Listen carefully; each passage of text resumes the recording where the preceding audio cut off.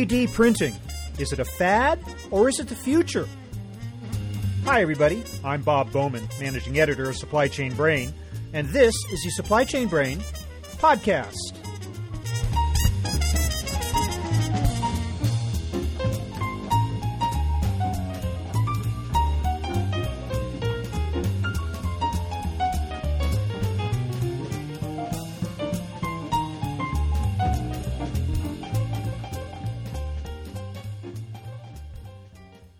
Call it the technology du jour.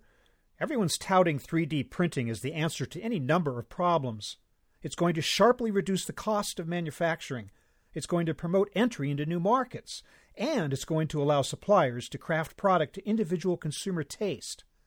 3D printers can turn out everything from food items to airplane parts to guns. But where is the technology really at today? How much is reality and how much hype? What are the potential and limitations of this emerging technology? On this episode, I speak with Shashank Narain, Vice President of Account Development with the Smart Cube, a leading professional services firm. He gives us an honest appraisal of the 3D printing revolution and addresses the concerns of skeptics like myself. So here is my interview with Shashank Narain.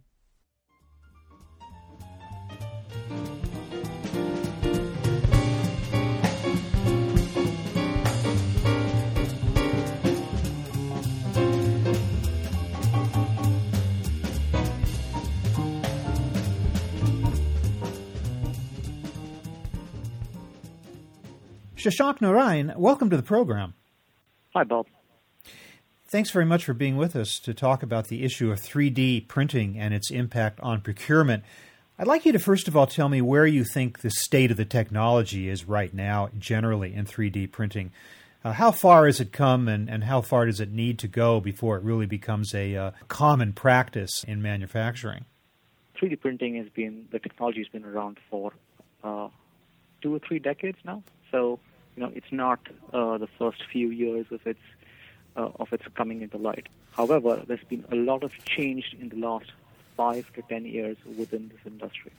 A lot of that has been due to a lot of different materials being used, a lot of different advancement in technology, and essentially a lot more people looking at it. So if you look at where 3D printing was till, say, 10 or 15 years ago, it was mostly in your labs, doing prototyping. But now, both on the industrial side as well as on the consumer side, people are starting to experiment with it, and people are starting to see the benefits of this particular technology. Where are some of the areas where it's making the biggest splash? Rather than going into specific industries, if we talk a little bit more general in terms of the sort of applications where it does well. So wherever you're using complex parts that are hard to manufacture or have a very long assembly line kind of a thing, or especially parts which are not mass manufactured. So you don't need 5 million parts, right? So those are the kind of products where it becomes a lot more prevalent. So if you take that as the bigger heading and then go down into the industries where it makes it more relevant, if you look at aerospace and defense, we're talking about on the industrial side, we're talking about it from an automotive perspective. Healthcare has seen a lot of different uses of this, and then also on the consumer side. So from everything from marketing material to toys. Every month you'll read a new industry where where people have started experimenting with it. I guess my question, though, is how complex are the items that are actually being produced in this manner? Some of the early applications we've seen, especially at the consumer level of 3D printing, seem to be very basic types of almost... It reminds me of old-style plastic injection molding in a way. It's just very, very few materials and very simple applications. Are you saying, though, that there are other ways in which 3D printing is actually being used for more sophisticated and complex items? Absolutely, Bob, and that's one of the issues on 3D printing, because the press only picks up a lot of stuff which is consumer focused. So you have thousands of trinkets which you can design yourself and print, and it is exactly like what you said.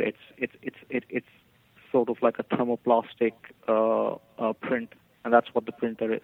But bear in mind that these consumer printers are now they only cost somewhere between a couple of $1,000. On the commercial side, it is fairly basic, right? However, on the industrial side, you have companies like GE, BAE Systems, Siemens, all using this sort of using this technology. When I got really interested was a couple of years ago when I was at an exhibition, and I saw this moving part which had, I think, somewhere around 20 different. It was moving. There are 20 moving parts, all moving in a different axis, right? And it was printed together as one piece, right? Give you the example of from the industrial perspective, where General Electric actually went out and bought a 3D printing company because it wanted to print a fuel nozzle for one of its engines. So, you can well imagine that it's not cheap thermoplastic printing that we're talking about here. Right? Yeah, I'm wondering about the economics of it, especially at the industrial level. I mean, to produce something of that complexity with all of those moving parts, has it got to the point for these companies where it's actually cheaper to do it that way, or are they doing it that way now in hopes that it'll eventually be cheaper? Well, again, we go back to on the industrial side. It's the industrial side doesn't get pulled in by all the new fads which come out, right? So if GE was not going to be able to do a better job from a quality perspective, and if it was not economically feasible, they wouldn't use it. Right? So, but when you're considering the cost, you have to consider the cost from a total cost of ownership point of view. And in the procurement world, that's where we're all heading to as well, right? So now, if you're going to make an engine nozzle which is made by through the normal manufacturing process, vis-a-vis making it through a 3D printed part, which is slightly lighter, has lower chances of breakage because it's been printed as one straight product, right? And that's what they've considered. It was a lot more expensive for them. They've actually invested in buying a company, and now they've got somewhere around 300 printers within the company. And that's just General Electric. Whenever you fly a Dreamliner, the Dreamliner I think has around 25 to 30 3D printed parts.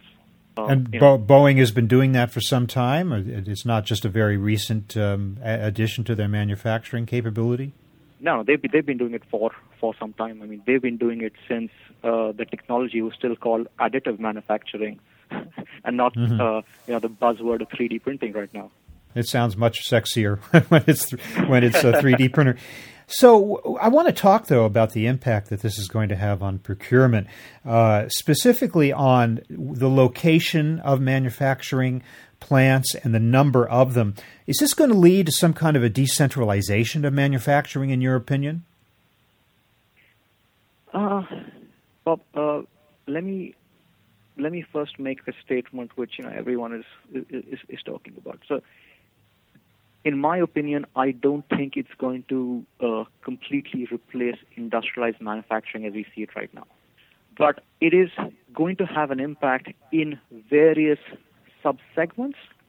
It's going to have an impact on various kinds of products, and it will find an impact on places where you don't really need the, where thousands of production is important, but maybe not the millions of units produced.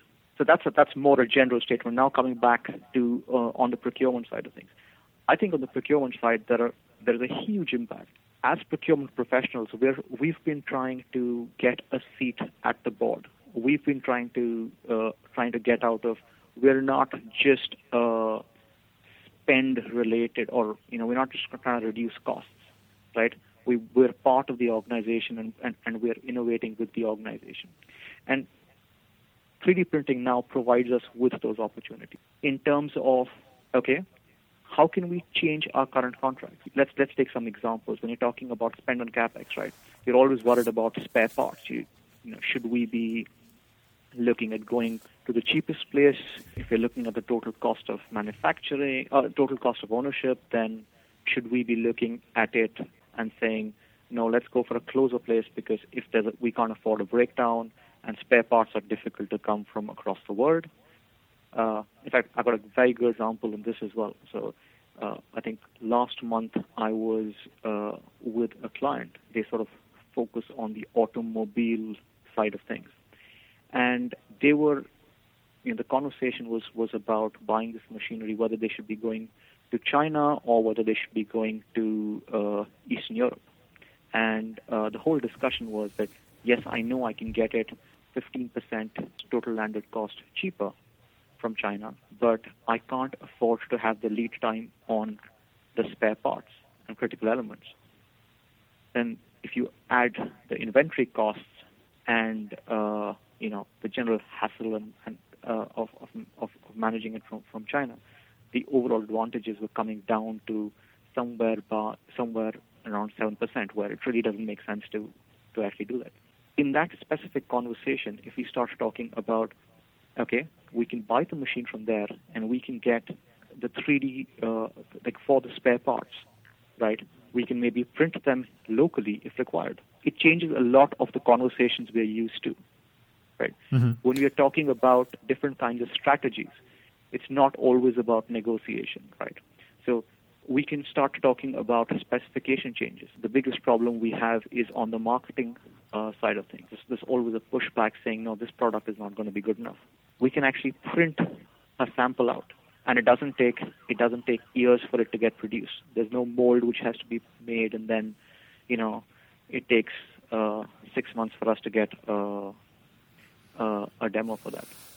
So there are numerous different opportunities which we have.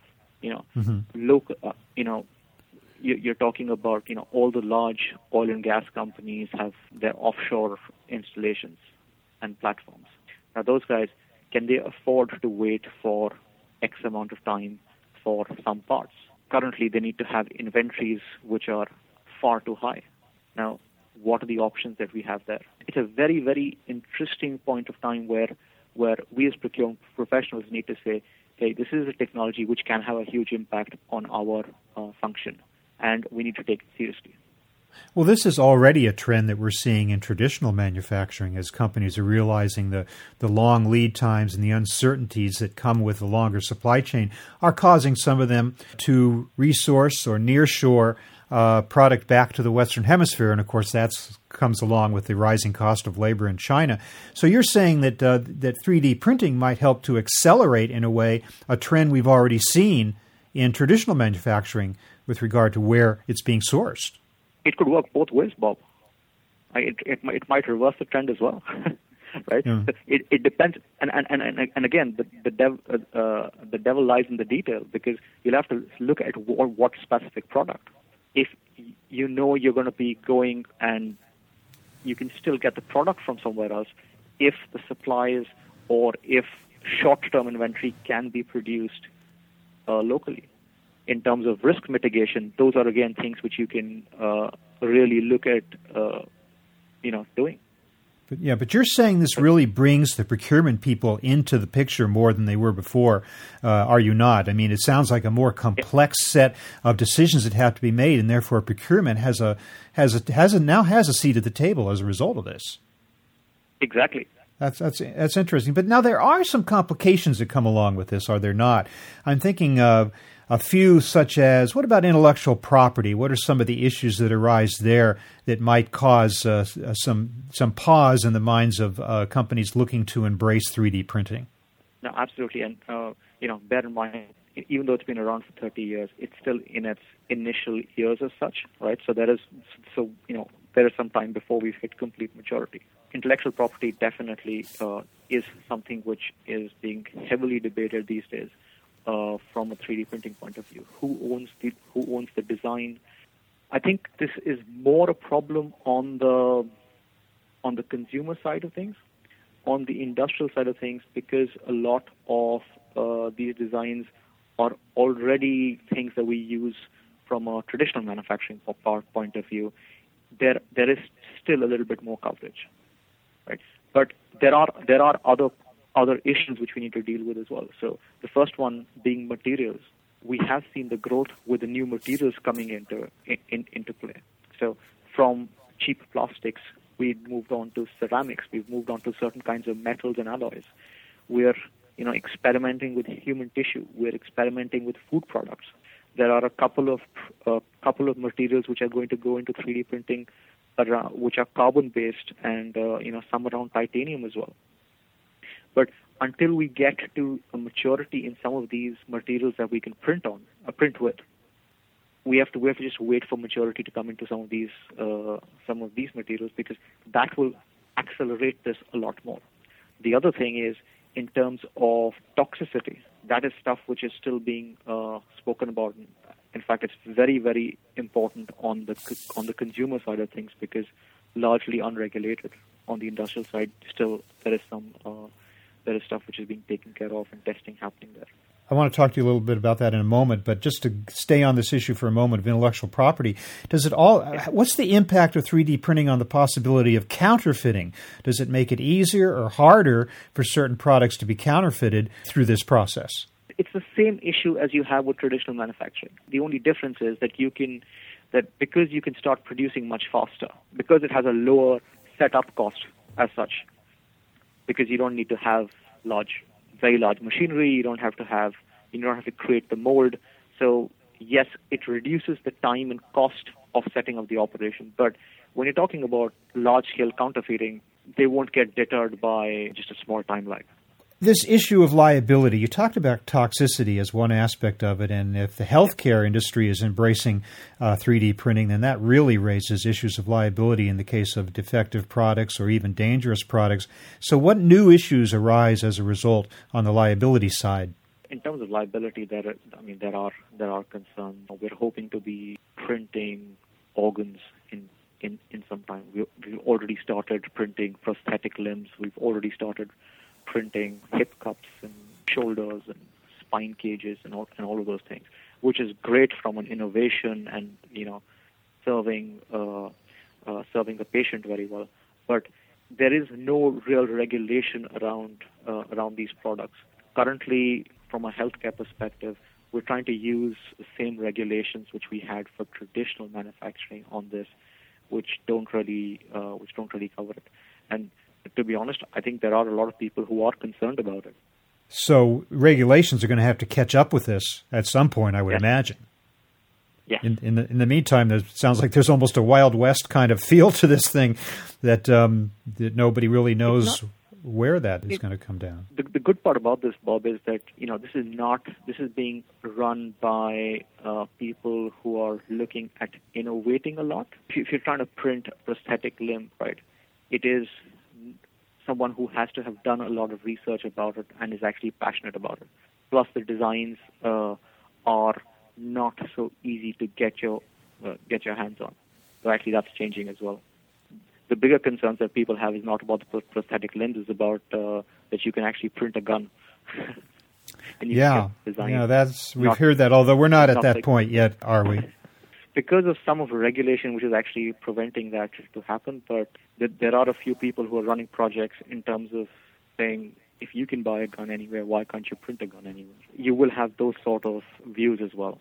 You have to take it with any sort of new advancement. There will be things which will be in the growth phase of a new technology. There will be, is this the best way to go? You look at over the last 10, 15 years, when the internet was coming in, same thing was there. How will we be able to control it, and will we be able to control something like this? Same thing with social media. And to a data we can't control social media. We're trying. I'm also wondering about the impact on employment and labor cost. I mean, coupled with advances in robotics and manufacturing, I'm wondering if 3D printing will lead to even fewer bodies needed in a manufacturing facility or not. There's definitely going to be a change because you're going to need more designers. There's a lot in terms of creation of the printers. There's also going to be a lot in terms of on the material side of things. There will be a shift, but I think we need to wait for another 4 or 5 years to see to actually be able to quantify some of these impacts. You said that 3D printing is especially valuable on the industrial side when it comes to producing like one-off parts or parts that the company or the manufacturer doesn't need that many of, which leads me to ask the question on the consumer side. To what degree is 3D printing scalable? I mean, I can see it's great for putting out a handful of parts, but it's hard for me to imagine this technology getting to the point where it can be producing any great number of items and therefore become more economically viable as a result. Actually, Bob, I wouldn't completely agree with you there. General Electric is looking to print 85,000 fuel nozzles. Boeing has printed, I think, more than 20,000 3D parts. Ford, has, I think it was like 400th part or 500th part is what they've printed. Nike is using 3D printed parts in 2 of its high-selling shoes. Don't take it that it's only producing 1 or 2 parts. When I said scalable or not scalable, it's if you're producing 1 million products, yes, at that point in time the economies of scale don't match up. But if you talk a little bit more on the consumer side of things, right? Companies like Hershey's is trying to print sweets and chocolates using this. The Transformers company and the My Little Pony company, Hasbro, they've tied up with a 3D printing company which is looking at personalized toys. You can print and order your own personalized toy. There is some amount of scale which is already being displayed. As the industry develops further, the costs will come down. Around 3 years ago, when you wanted to buy a consumer 3D printer, you'd be easily looking at around $2,500 to $3,000. Now you can get it for $1,000. Currently, for an industrial 3D printer, you can get things from around $75,000, and some even cheaper than that, which are professional grade printers. Well, it's clear that the technology has a long way to go, but it's also very interesting to see how far it's come so far and how much it actually is in use in industrial commercial applications. So, Shashank Narayan, I want to thank you so much for being with us today. Thank you very much. It's a pleasure, Bob. Thank you.